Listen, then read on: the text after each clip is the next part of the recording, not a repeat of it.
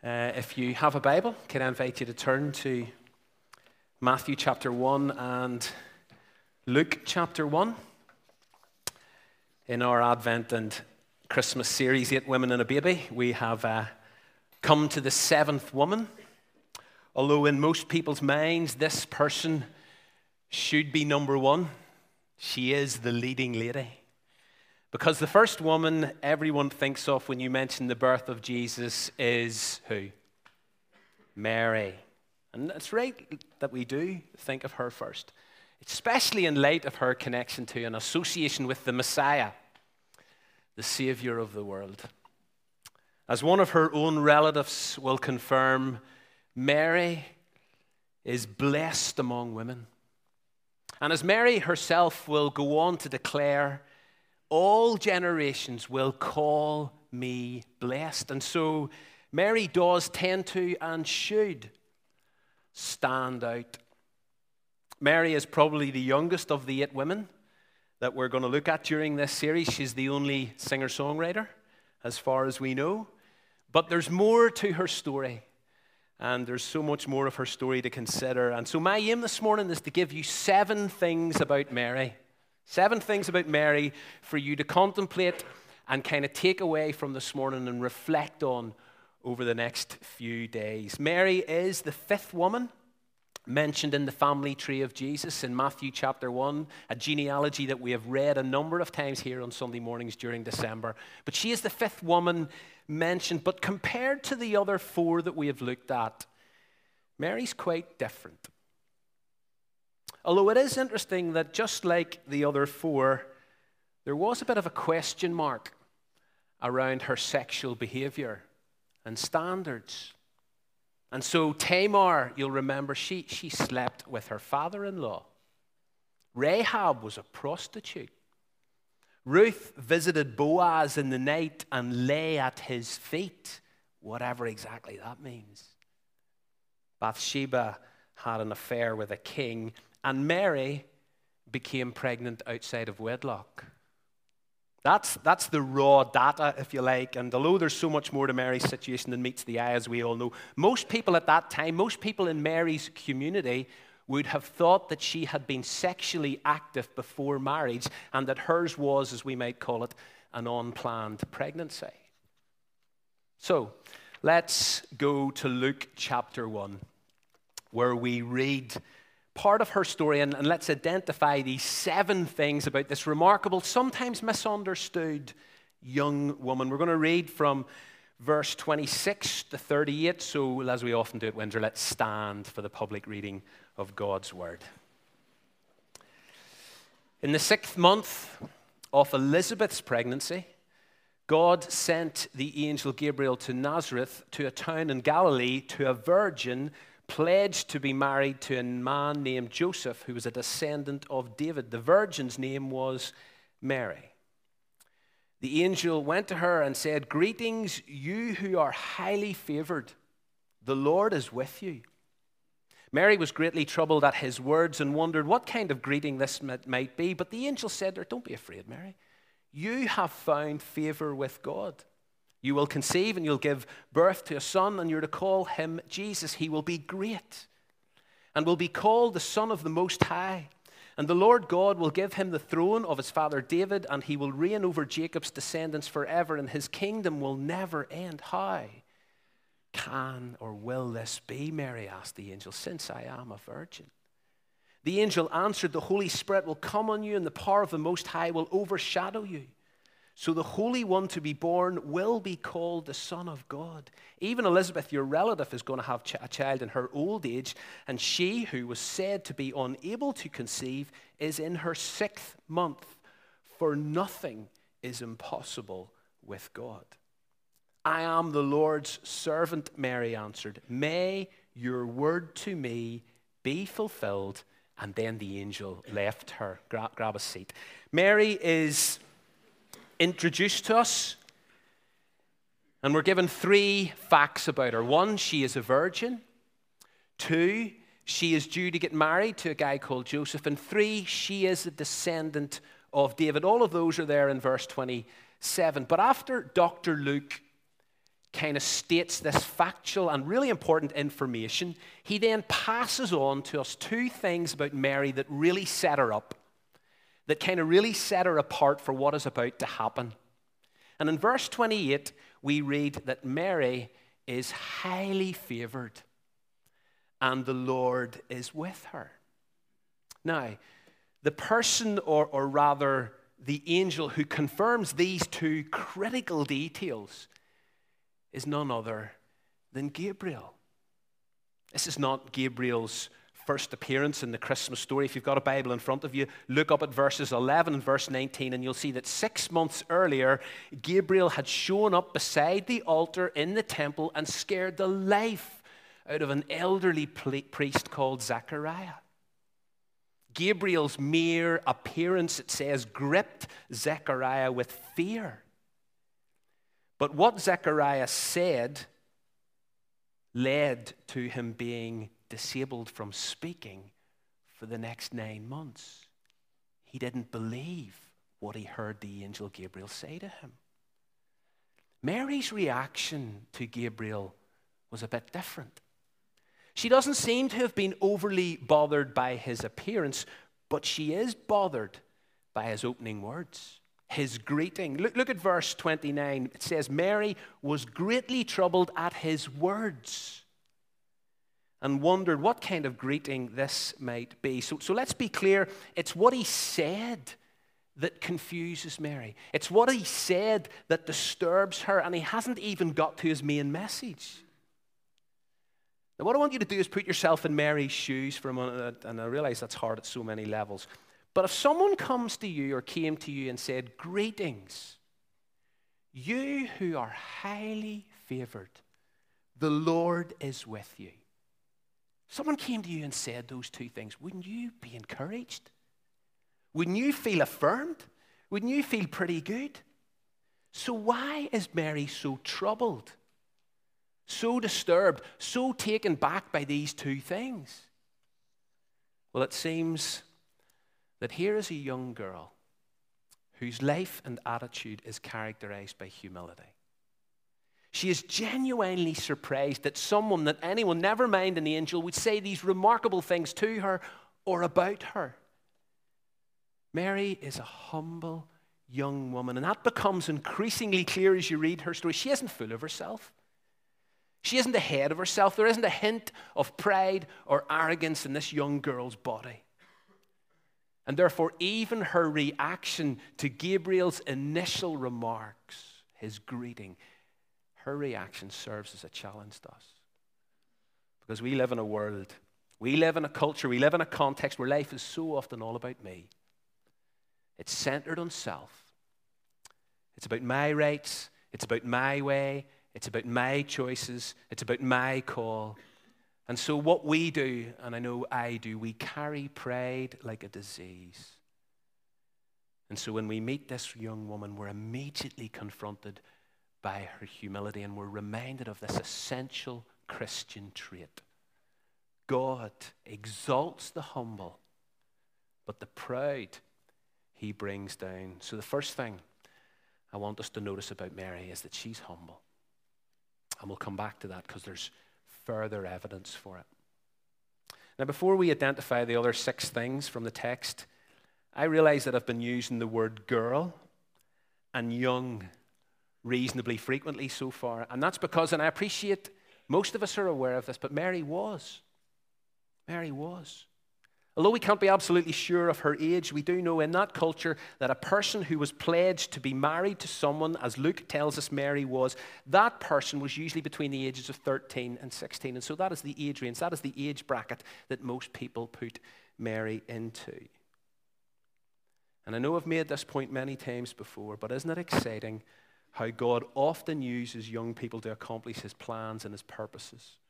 Age is never an issue in the kingdom of God. And so a young Joseph shares prophetic dreams with his father and with his brothers that alters the course of his life, in fact, alters the course of an entire nation. David fights a giant despite being told there's no way you can go against the Philistine. You're just a boy.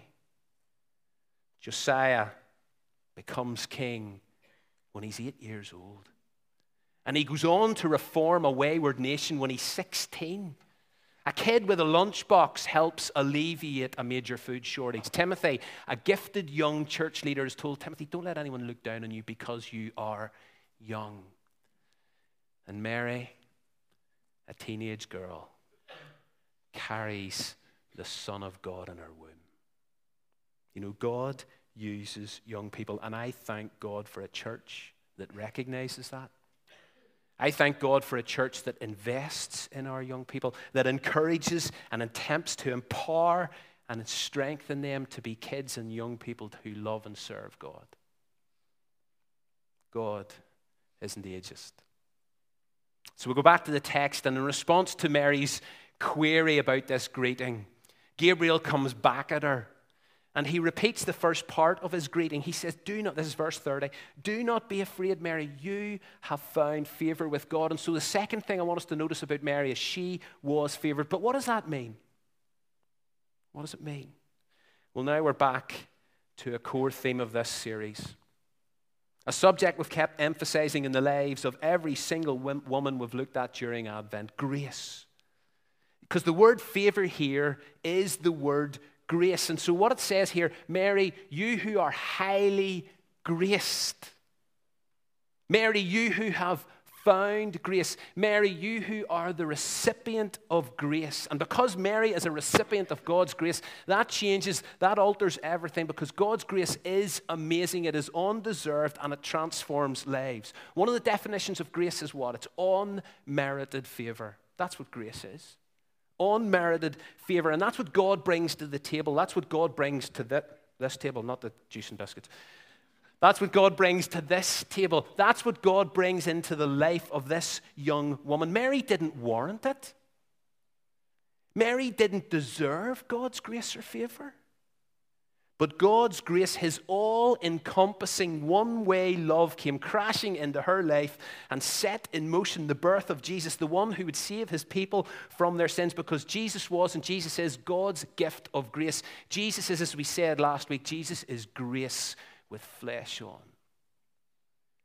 And that grace of God is still reaching out, and it's still extending. Let me read you something I came across this week about God's inexhaustible grace for an exhausted world. Love that idea. God's inexhaustible grace for an exhausted world. Here's what one person said. Grace is love that seeks you out when you have nothing to give in return. Grace is love coming at you that has nothing to do with you. Grace is being loved when you are unlovable. The cliche definition of grace is unconditional love. It's a true cliche, for it is a good description of the thing. But let's go a little further. Grace is a love that has nothing to do with you, the beloved. It has everything and only to do with the lover. Grace is irrational in the sense that it has nothing to do with weights and measures. It has nothing to do with intrinsic qualities or so-called gifts, whatever they may be. It reflects a decision on the part of the giver, the one who loves, in relation to the receiver, the one who is loved, that negates any qualifications the receiver may personally hold. Grace is one-way love. Mary was highly graced. And this morning, grace is reaching out to you. Grace is reaching out to me, whoever you are, wherever you are, whatever you are. The one-way love of a gracious God who loved you so much that he gave Jesus for this world. It's reaching out to you and me this Christmas. Grace is love coming at you that has nothing to do with you, the beloved, but it's everything and only to do with the lover. And Mary was on the receiving end of it. And so as the angel greeted her, she is confronted and blown away by the immense love that God has for her. Not only the immense love that God has for her, but his presence with her. You, Mary, you who are highly graced, you are highly favored. The Lord is with you. That's Christmas. Emmanuel, God is with us this morning. Mary was humbled and favored. And then Gabriel shares his main message. Look at verses 31 to 33. And so Gabriel says to Mary, Mary, you're going to have a baby. It's going to be a son. And you're to call him Jesus, but that's not the only name he's got. He's also going to be called the Son of the Most High, and he's going to be great, and he's going to be a king, because the Lord is going to give him the throne of his father David, and he's going to reign forever over an eternal kingdom. Mary discovers that somehow she is going to be the mother of the Messiah. That is effectively what the angel is just telling her. The Old Testament promises concerning the coming one are mentioned and all wrapped up in what Gabriel shares with Mary. And these words, Mary would have been familiar with many of these words and these descriptions and these ideas, because she was a devout Jewish girl who was saturated in the scriptures, as we'll see later. Now, in terms of the true identity of the Christmas baby, and I know we could spend forever considering virtually every word and phrase. His name's going to be Jesus. He's going to be called the Son of the Most High. He's going to be great. He's going to be a king. I mean, we could spend all morning, but this morning we're focusing on Mary. And so let's look at her immediate response to this. And her response is priceless. Look at verse 34. How will this be, Mary asked the angel, since I am a virgin? Mary's innocence and purity comes screaming through. She has just been told that she is going to give birth to the Most High God, the Son, of the Most High God. She's going to give birth to the long-awaited Messiah. Her list of questions must have been endless, but you know what her primary question regards? It's a technical one. How is this going to work since I'm a virgin? You see, unlike Zechariah, Mary doesn't appear to doubt the message. But what she does need some clarification about is the method. And so Gabriel obliges. And he tells her how it's going to happen. He says, the Holy Spirit is going to come upon you. The power of the Most High God is going to overshadow you, and you're going to become pregnant. And then he goes on to tell her, do you see your elderly cousin Elizabeth? You know, the one that everybody has said is unable to have children? She's pregnant. Not only is she pregnant, she's 6 months pregnant. And do you know why? Nothing is impossible with God. Nothing is impossible with God. And again, Mary's head must have been spinning. And yet, look at her response, verse 38. I am the Lord's servant, Mary answered. May your word to me be fulfilled, or may it be to me as you have said, Gabriel. Do you know, the submission and the surrender is staggering.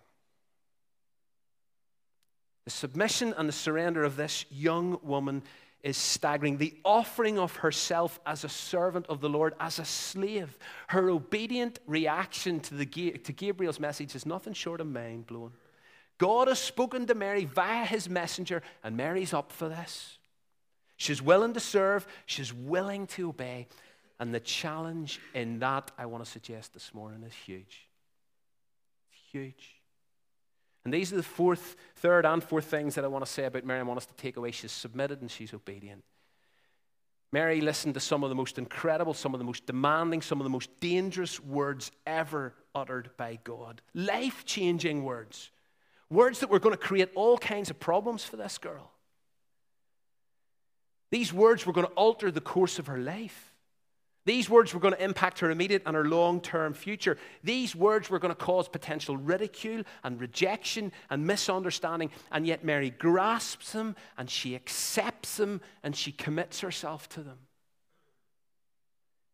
Because here is an obedient servant of the Lord. And being an obedient servant, that's what trumped everything else. That is what really mattered. That was what was far more important. And as I've been reflecting on this week, I do find myself deeply challenged. Because what is my personal response to God's word?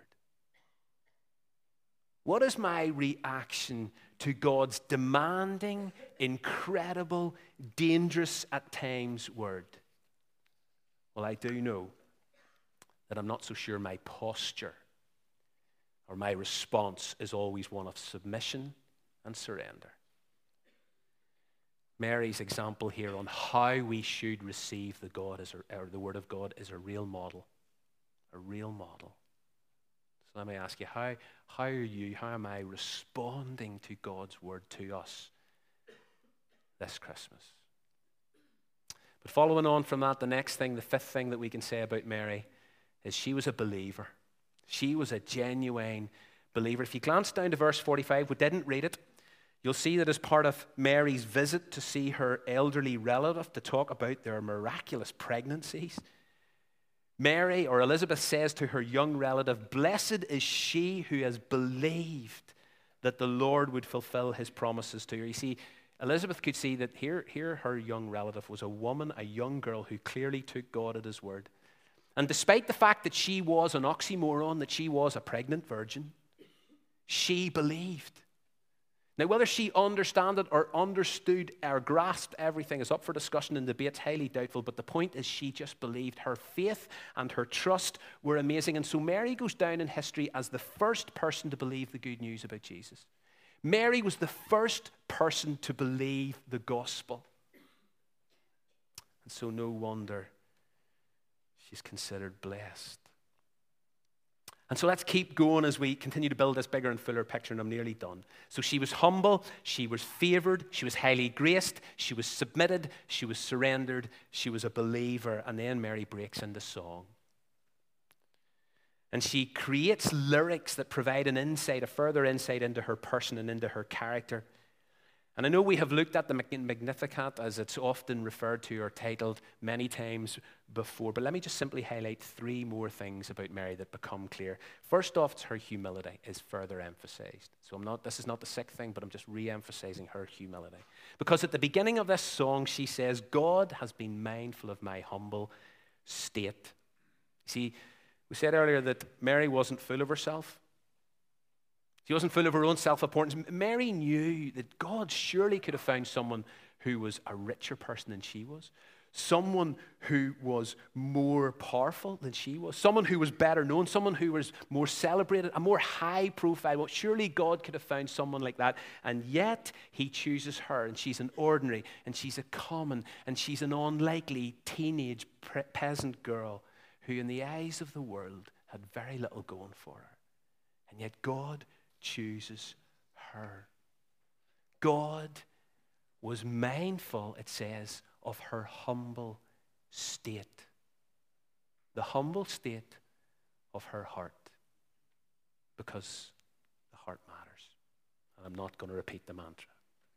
But next we come to this. Because she was blessed. This is a sick thing. Verse 48, from now on, all generations are going to call me blessed. And Elizabeth, as I said right at the start, had actually said of Mary, "Mary, you are blessed among all women." She was blessed because she was chosen to carry and deliver and mother God incarnate. Doesn't mean she was perfect. Certainly doesn't mean, as some people seem to imply, that she was sinless. Mary herself rejoices in her God, who she describes as her Savior. Mary knew she needed to be rescued. Mary knew she needed to be delivered. Mary knew of her need of salvation. So Mary knew her state before God. But she was blessed. And she will forever be seen as blessed. She is the Blessed Virgin Mary. That's a biblical term. Although it's worth pointing out, and this is so important, that blessed does not mean an easy life. That if you're truly blessed by God, then it means that everything's going to go well for you, or it's going to be better for you, or there's going to be less pain and difficulty. Mary knew and would continue to know hardship. Yes, she was blessed, but her pregnancy would be the talk of the town. In the very next chapter, she's going to listen as somebody says to her, "Mary, do you know something? A sword is going to pierce your very soul because you're the mother of this child." When Jesus is 12 years old, Mary thinks she's lost her special son. Mary is going to be left wondering what has happened to her son when he turns 30. And he starts saying things like, "If anyone comes to me and does not hate their father and their mother, their wife and their children, their brothers and their sisters, yes, even if they do not hate their own life, then such a person cannot be my disciple." Mary is going to be incredibly confused at some of the things her son says, hurt by them. Plus, she will know intense pain and sorrow and despair as she watches her son being wrongly accused and beaten and killed. Mary is blessed of God, and that means a lot, but it certainly doesn't mean an easy life. And then the final thing I want to mention about Mary is that she was saturated in Scripture. Do you know the song that Mary sings? And we've pointed this out before. But the song that Mary sings, the lyrics that she pens, are made up of phrase after phrase after phrase of Scripture. And so in that song, in those verses, in the middle of Luke chapter 1 or toward the end, there are references to Psalm 103, Psalm 22, Psalm 44, Psalm 89, Psalm 98, Psalm 147, Psalm 25. Mary also uses phrases in that song from the books of 1 Samuel, 2 Samuel, Isaiah, and Job. To quote one writer, Mary pillages the Scriptures to come up with the words of praise to give back to God for the marvelous thing that he has done for her. You see, Mary knew. Mary was immersed in God's word, and it becomes very apparent how quickly God's word has formed this young woman, has informed this young woman, has influenced this young woman. She was saturated in Scripture, and so when she sings, she just sings God's word. So Mary is a truly remarkable woman of Advent. She is the leading lady. And as we look down this list of 7 things that come across about her, I would encourage you to kind of take this list away and hold up God's word, if you like, as a kind of mirror and check your reflection. And so Mary is humble. So what about us this morning? Are we me-centered or are we others-centered? Mary is favored, highly graced. She is on the receiving end of the full force of God's amazing grace. How and where is the grace of God at work in your life this morning? How are you experiencing and reveling in the grace of God today, which still is reaching out to, still extended to us? Mary is submitted. She's willing to serve and she's willing to do whatever it takes. Mary is obedient. She is courageously obedient. She hears God's word. She does God's word. May it be to me as you have said. She hears. She obeys. Mary is a believer. She trusts in the good news of Jesus. Mary is blessed. And what about us? Well, as Jesus once said, blessed are those who believe without seeing. So many of us here this morning believe. So God says you're blessed. You are blessed. And Mary is saturated in Scripture, immersed, formed, and influenced by God's word. And again, what about us? What is shaping our lives? What's informing our choices? What's forming our reactions and our responses to various situations?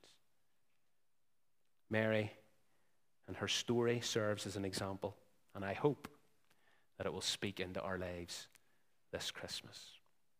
We're going to close by singing My Jesus, My Savior. In that song, Mary starts off by referring to my God who is my Savior. And so we're going to sort of grab part of her lyrics and we're going to stand together and sing, My Jesus, My Savior. Lord, there is none like you. Let's stand together as we sing.